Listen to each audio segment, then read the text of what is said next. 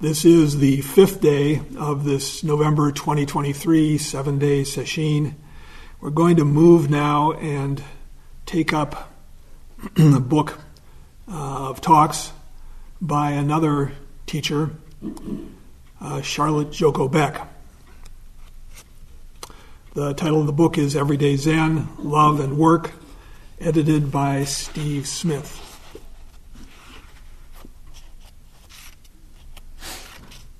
And we'll say a little bit about Joko.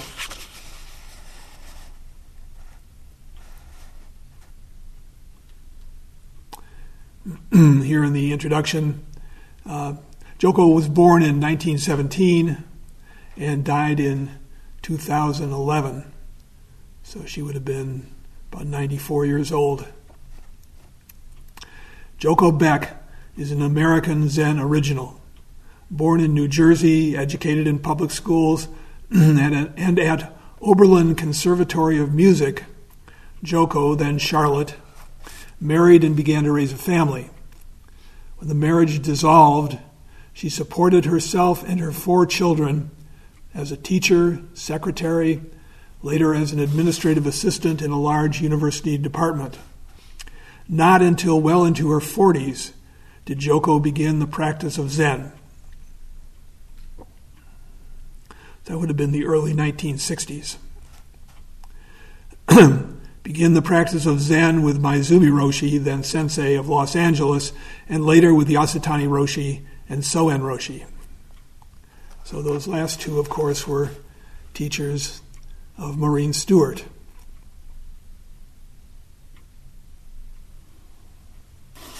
For years, she commuted regularly from San Diego to the Zen Center of Los Angeles. Her natural aptitude and persistent diligence enabled her to progress steadily, at least so it says, and she found herself increasingly drawn into teaching as other students recognized her maturity, clarity, and compassion. Joko was eventually designated Maezumi Roshi's third Dharma heir, and in 1983 she moved to the Zen Center of San Diego. And here it says where she now lives and teaches. Of course, she died about 12 years ago.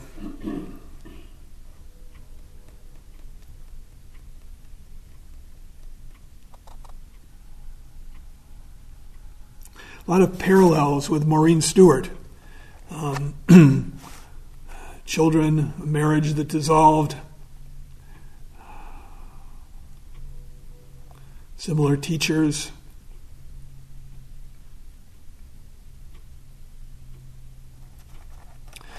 Both of them had initial teachers, Maezumi for Joko and Edo Roshi for Maureen, who they left. I believe in both cases because of problematic behavior. A pattern of behavior. And neither one of them really put on airs.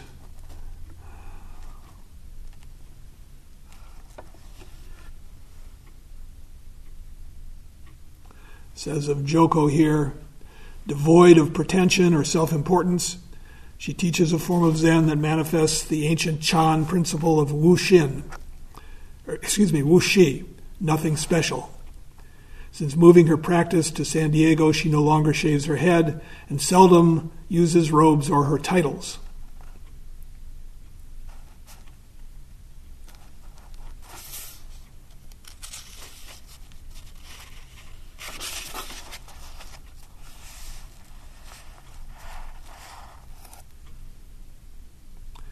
Here at the end it says, Joko has little patience with romanticized spirituality, idealized sweetness and light that seeks to bypass reality and the suffering it brings. She's fond of quoting a line from the Shoyoroku, "From the withered tree, a flower blooms." Through living each moment as it is, the ego gradually drops away, revealing the wonder of everyday life.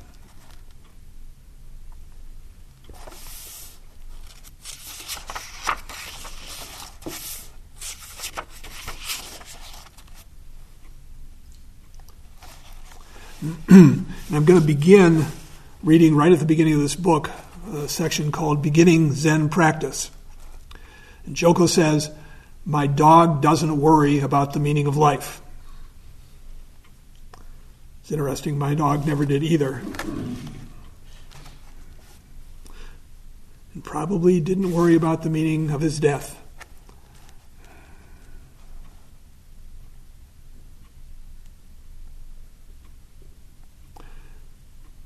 My dog doesn't worry about the meaning of life. She may worry if she doesn't get her breakfast, but she doesn't sit around worrying about whether she will get fulfilled or liberated or enlightened. As long as she gets some food and a little affection, her life is fine. But we human beings are not like dogs. We have self-centered minds which get us into plenty of trouble. If we do not come to understand the error in the way we think, our self-awareness, which is our greatest blessing, is also our downfall. The error in the way we think. All of us have this error.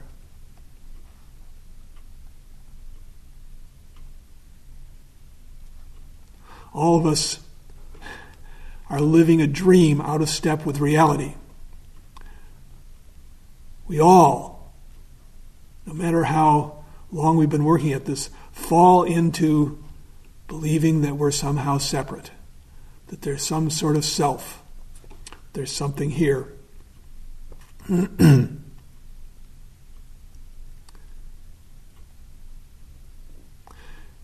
She says, to some degree, we all find life difficult, perplexing, and oppressive. Even when it goes well, as it may for a time, we worry that it probably won't keep on that way. Depending on our personal history, we arrive at adulthood with very mixed feelings about this life. If I were to tell you that your life is already perfect, whole, and complete, just as it is, you would think I was crazy. Nobody believes his or her life is perfect. And yet, there is something within each of us that basically knows that we are boundless, limitless. We are caught in the contradiction of finding life a rather perplexing puzzle, which causes us a lot of misery, and at the same time being dimly aware of the boundless, limitless nature of life. So we begin looking for an answer to the puzzle. The first way of looking is to seek a solution outside ourselves. And this may be on a very ordinary level. There are many people in the world who feel that if only they had a bigger car, a nicer house, better vacations, a more understanding boss, or a more interesting partner, then their life would work. We all go through that one. Slowly we wear out most of our if-onlys. If only I had this or that, then my life would work. Not one of us isn't, to some degree, still wearing out our if-onlys. First of all, we wear them out on the gross level. Of course, that's cars and houses and partners. Then we shift our search to more subtle levels. Finally, in looking for the thing outside of ourselves that we hope is going to complete us, we turn to a spiritual discipline.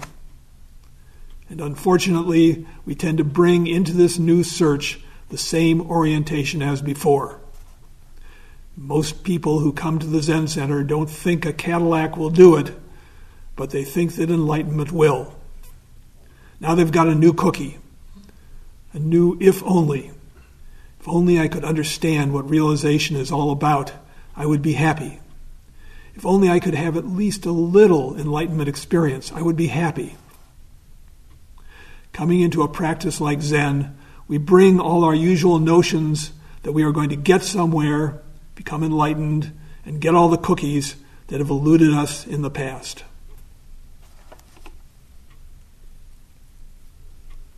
To sum it up, we take what hasn't worked in the past and we bring it into what we're doing now. She says our whole life consists of this little subject looking outside itself for an object. But if you take something that is limited, like body and mind, and look for something outside it, that something becomes an object and must be limited too. So you have something limited looking for something limited, and you just end up with more of the same folly that has made you miserable. We've all spent many years building up a conditioned view of life. There's me, there's this thing out there that's either hurting me or pleasing me. We tend to run our whole life trying to avoid all that hurts or displeases us, noticing the objects, people, or situations that we think will give us pain or pleasure, avoiding one and pursuing the other. Without exception, we all do this. We do it, and for the most part, we don't even realize that we're doing it.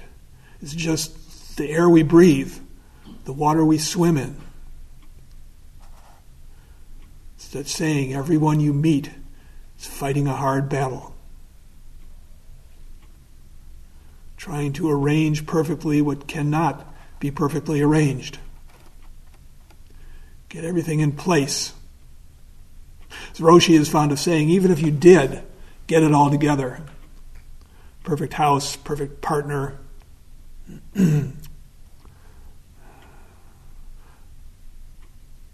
sooner or later it falls apart.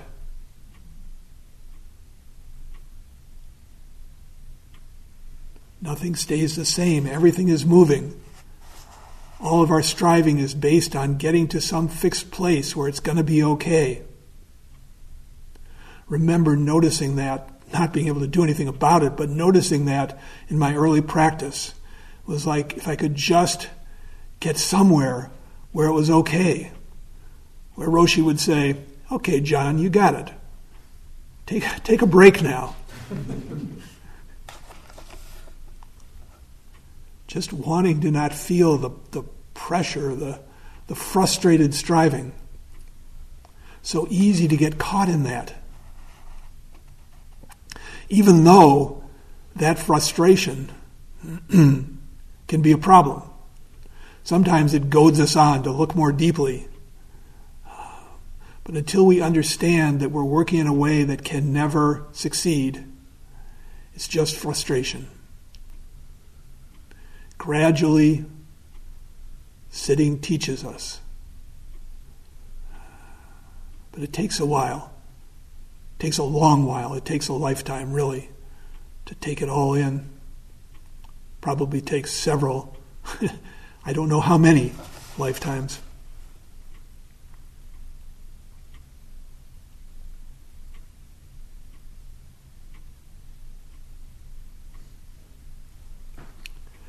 We remain separate from our life, looking at it, analyzing it, judging it, seeking to answer the questions, what am I going to get out of it? Is it going to give me pleasure or comfort, or should I run away from it? We do this from morning until night. Underneath our nice, friendly facades, there is great unease. If I were to scratch below the surface of anyone, I would find fear, pain, and anxiety running amok. We all have ways to cover them up. We overeat, overdrink, overwork. We watch too much television.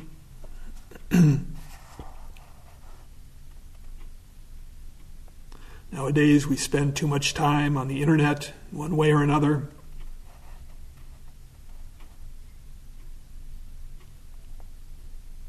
It says we are always doing something to cover up our basic existential anxiety. Some people live that way until the day they die. I think we can say most people. As the years go by, it gets worse and worse. What might not look so bad when you're 25 looks awful by the time you're 50. We all know people who might as well be dead. They have so contracted into their limited viewpoints that it is as painful for those around them as it is for themselves. The flexibility and joy and flow of life are gone. All those qualities we see in children. So poignant to see that as children age, slowly disappear.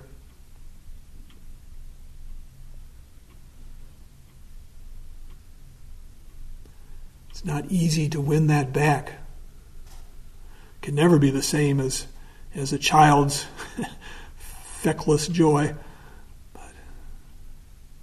But we can find flexibility and joy, and we can get in tune with the flow of life. Move along and stop looking for a place to hide. She says that grim possibility faces all of us unless we wake up to the fact that we need to work with our life, we need to practice. We have to see through the mirage that there is an I separate from that.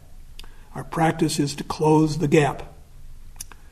Only in that instant, when we see that we and the object have become one, can we see what our life is.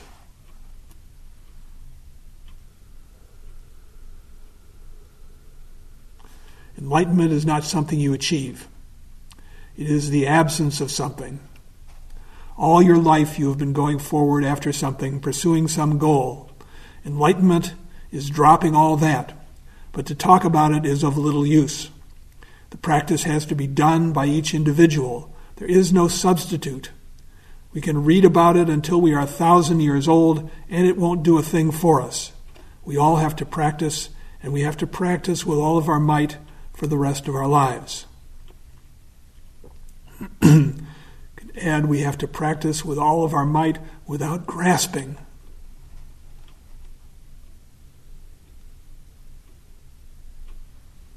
We have to open completely, again and again. She says, what we really want is a natural life. Our lives are so unnatural that to do a practice like Zen is, in the beginning, extremely difficult. But once we begin to get a glimmer that the problem in life is not outside ourselves, we have begun to walk down this path.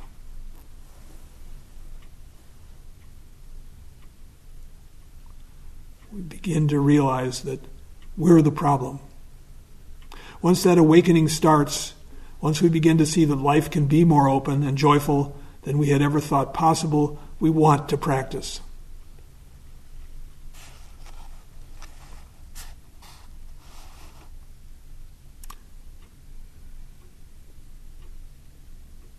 It's when we can begin to enjoy our practice. For a long time, it can be grim. Sometimes people don't even know why they keep doing it.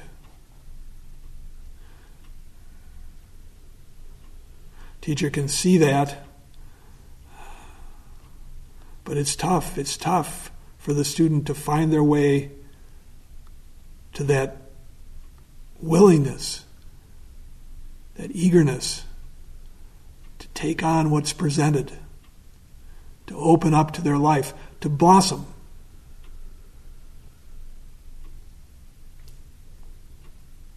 I think the Zen teacher John Tarrant said, we're all flowers. What kind of flower is none of our business. Our task is to open.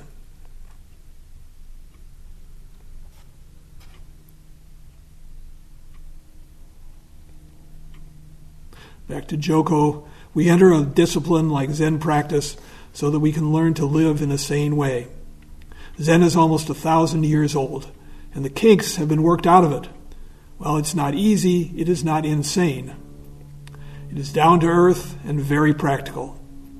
It's about our daily life. It is about working better in the office, raising our kids better, having better relationships. Having a more sane and satisfying life must come out of a sane, balanced practice. What we want to do is find some way of working with the basic insanity that exists because of our blindness. It takes courage to sit well. Zen is not a discipline for everyone. We have to be willing to do something that is not easy. If we do it with patience and perseverance, with the guidance of a teacher, then gradually our life settles down, becomes more balanced. Our emotions are not quite as domineering.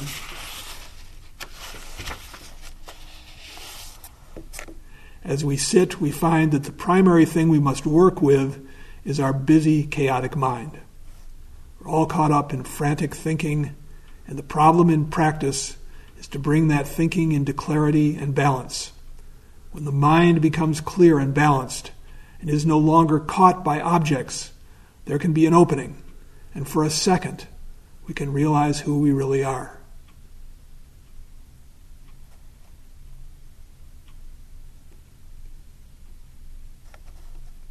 But sitting is not something that we do for a year or two with the idea of mastering it. Sitting is something we do for a lifetime. There is no end to the opening up that is possible for a human being. Eventually we see that we are the limitless, boundless ground of the universe. Our job for the rest of our life is to open up into that immensity and to express it. Having more and more contact with this reality always brings compassion for others and changes in our daily life. We live differently, work differently, relate to people differently. Zen is a lifelong study. It isn't just sitting on a cushion for 30 or 40 minutes a day. Our whole life becomes practice 24 hours a day.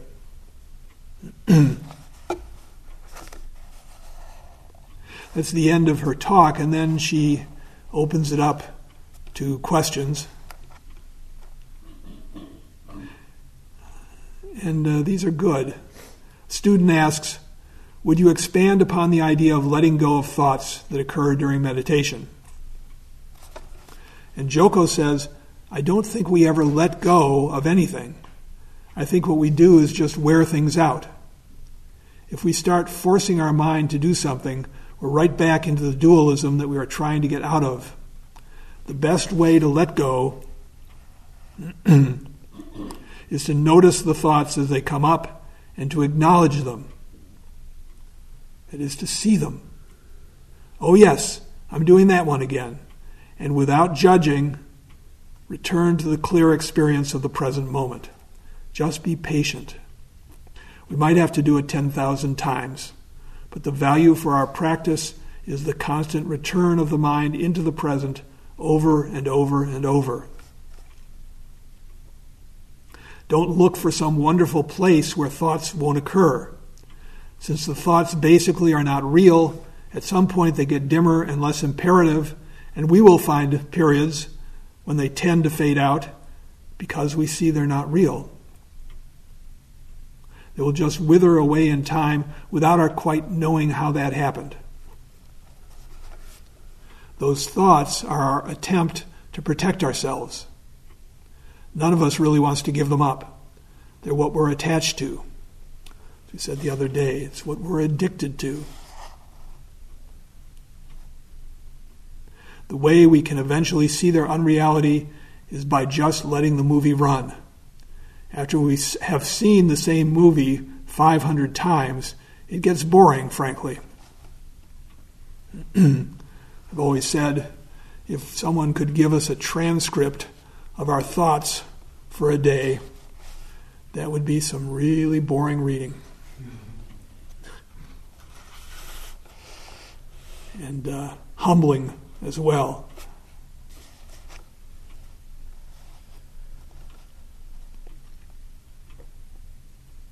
There are two kinds of thoughts. There's nothing wrong with thinking in the sense of what I call technical thinking. We have to think in order to walk from here to the corner or to bake a cake or solve a physics problem. That use of the mind is fine. It isn't real or unreal, it's just what it is. But opinions, judgments, memories, dreaming about the future, 90% of the thoughts spinning around in our heads have no essential reality. And so we go from birth to death unless we wake up, wasting most of our life. The Chinese master Da Wei says people are afraid of lions and tigers.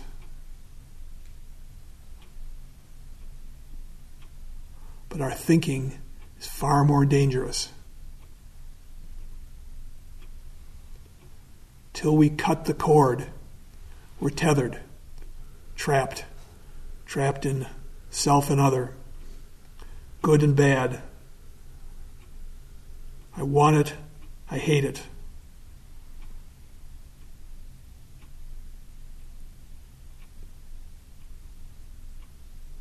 The gruesome part of sitting, and it is gruesome, believe me, is to begin to see what is really going on in our mind. It's a shocker for all of us. We see that we are violent, prejudiced, and selfish. We are all these things because a conditioned life based on false thinking leads to these states. Human beings are basically good, kind, and compassionate, but it takes hard digging to uncover that buried jewel. And another student says, you said that as time goes on, the ups and downs, the upsets, begin to dwindle until they just peter out? Joko, I am not implying there will not be upsets. What I mean is that when we are upset, we don't hold on to it. If we become angry, we're just angry for a second. I'm not so sure about that. When anger arises, there's a whole physiological process that begins. What I like a little better is something I first read from Jill Bolte Taylor, woman many of you have probably read. She had a stroke, and a lot came out of it. I won't go into it in great detail, but what she says is she talks about the 90-second rule. When something like anger or some other upset, suddenly huge fear overcomes us, the body churns into action, and all the chemicals that are dispatched into the bloodstream, all the hormones, cortisol, it takes at least 90 minutes for that all to fade out. But she says if it lasts more than 90 minutes, not 90 minutes, 90 seconds. If it lasts more than 90 seconds, glad we don't have to do it for an hour and a half, it's because we're keeping it alive with our thought reactions, with our judging, with our wanting it to go away, or in the case of anger, with our justified grievance with whoever caused us pain.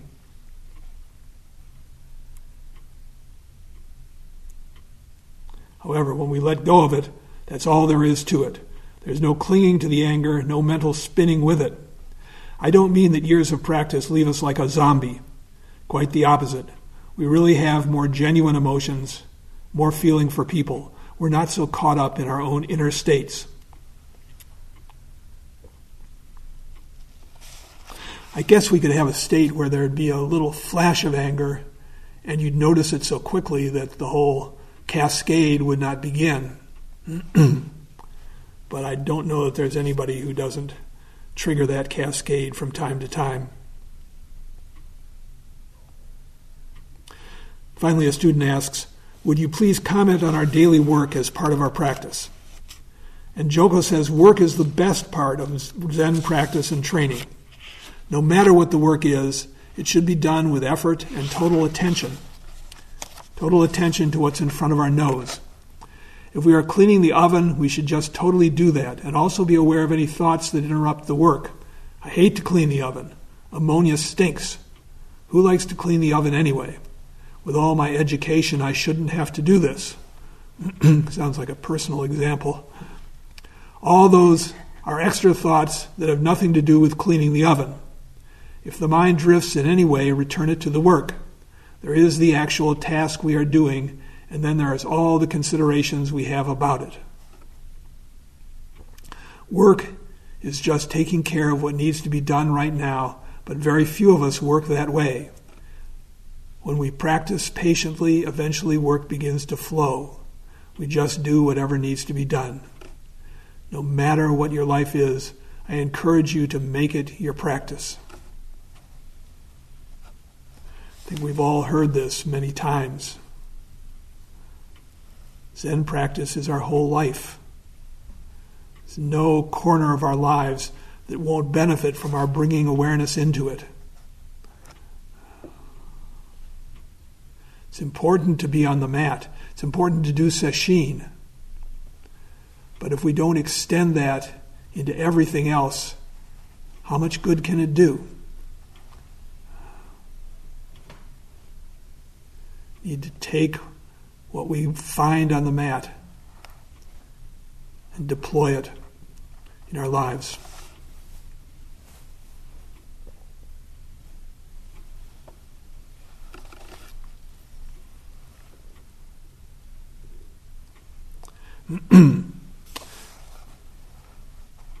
This is the next section, next talk.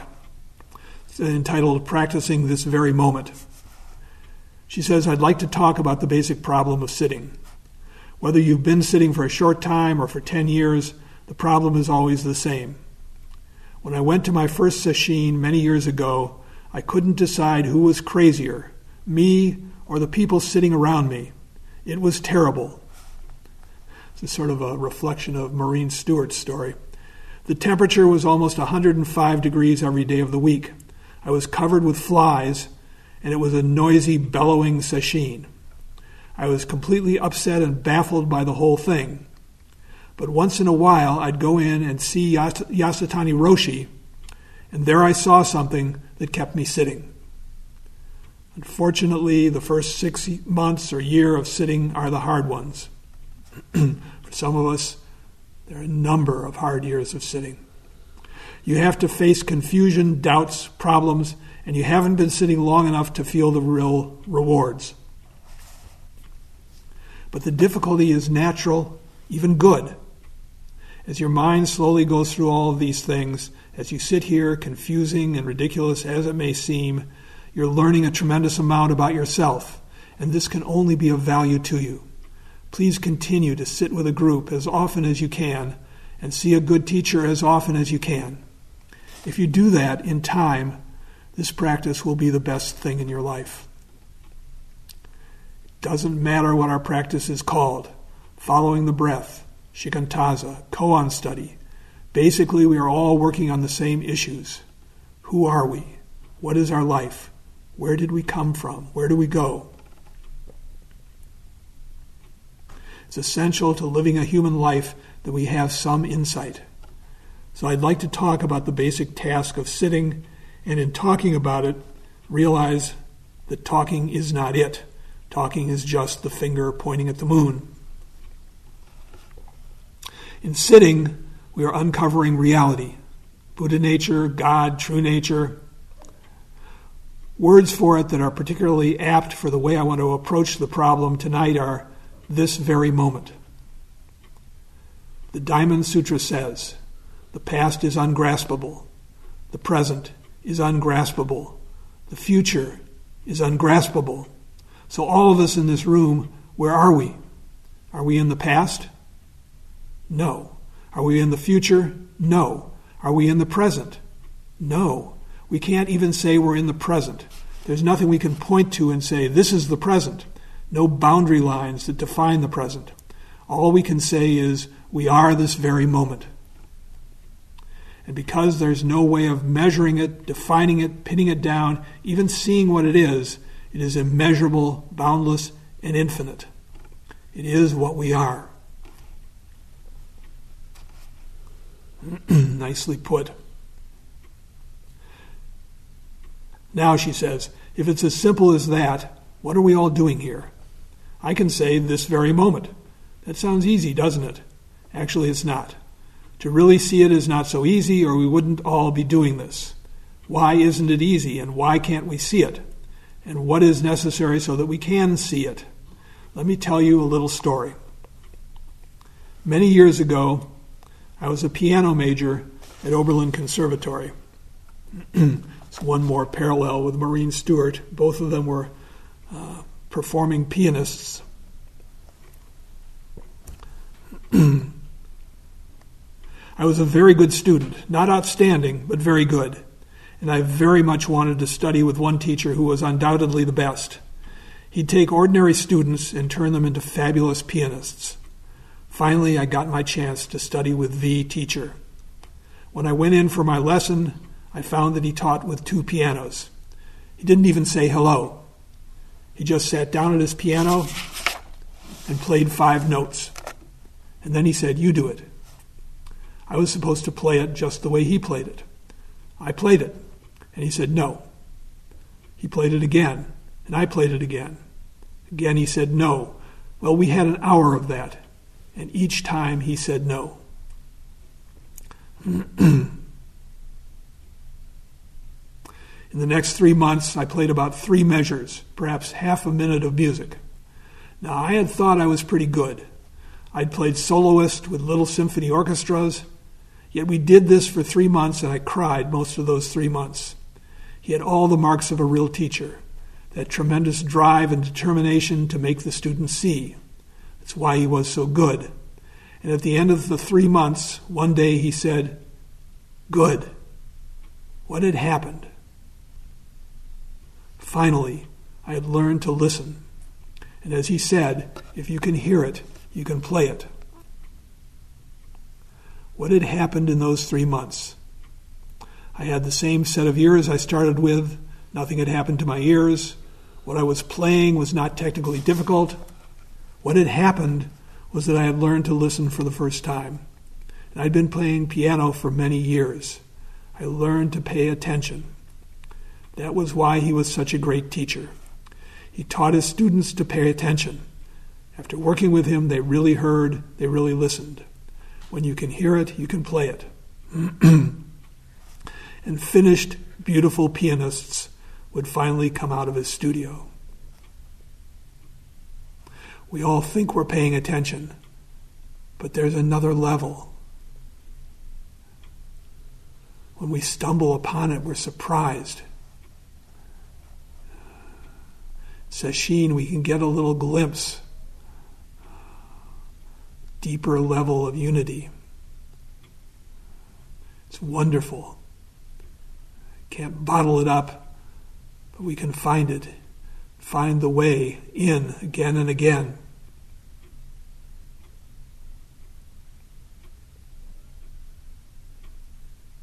Can't grasp it. The only way to hear is to listen.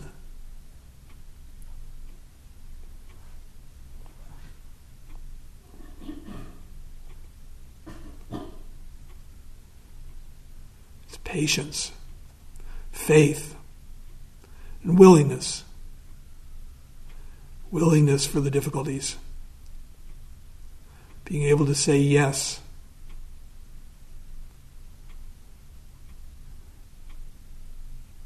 There's a kind of not fruitful struggle that we can let go of.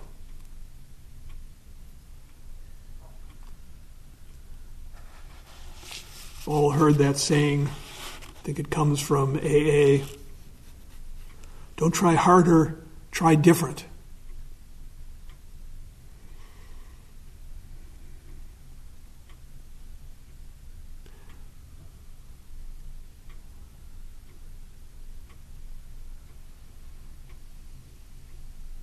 What we're doing is so wonderful, despite all the pain and the difficulty. Changes everything. All we need to bring is the faith to do it. And bring our attention. It's the heart of practice. What do we pay attention to? This moment. The breath. The koan.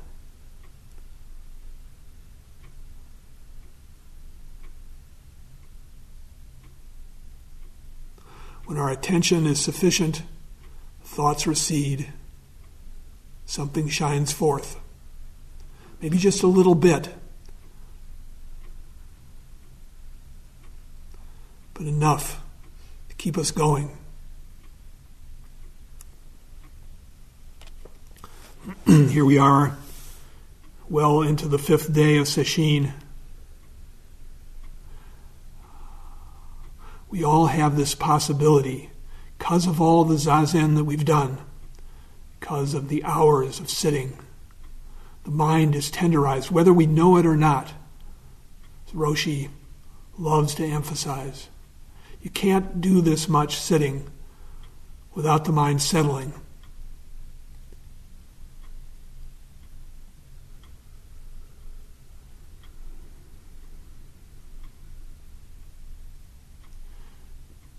It's wonderful. Let go of your concern about how well you're doing. Just see what's there. That's all we have to do. Just see what's there. Let your life teach you. Well, our time is up. We'll stop now and recite the 4 vows.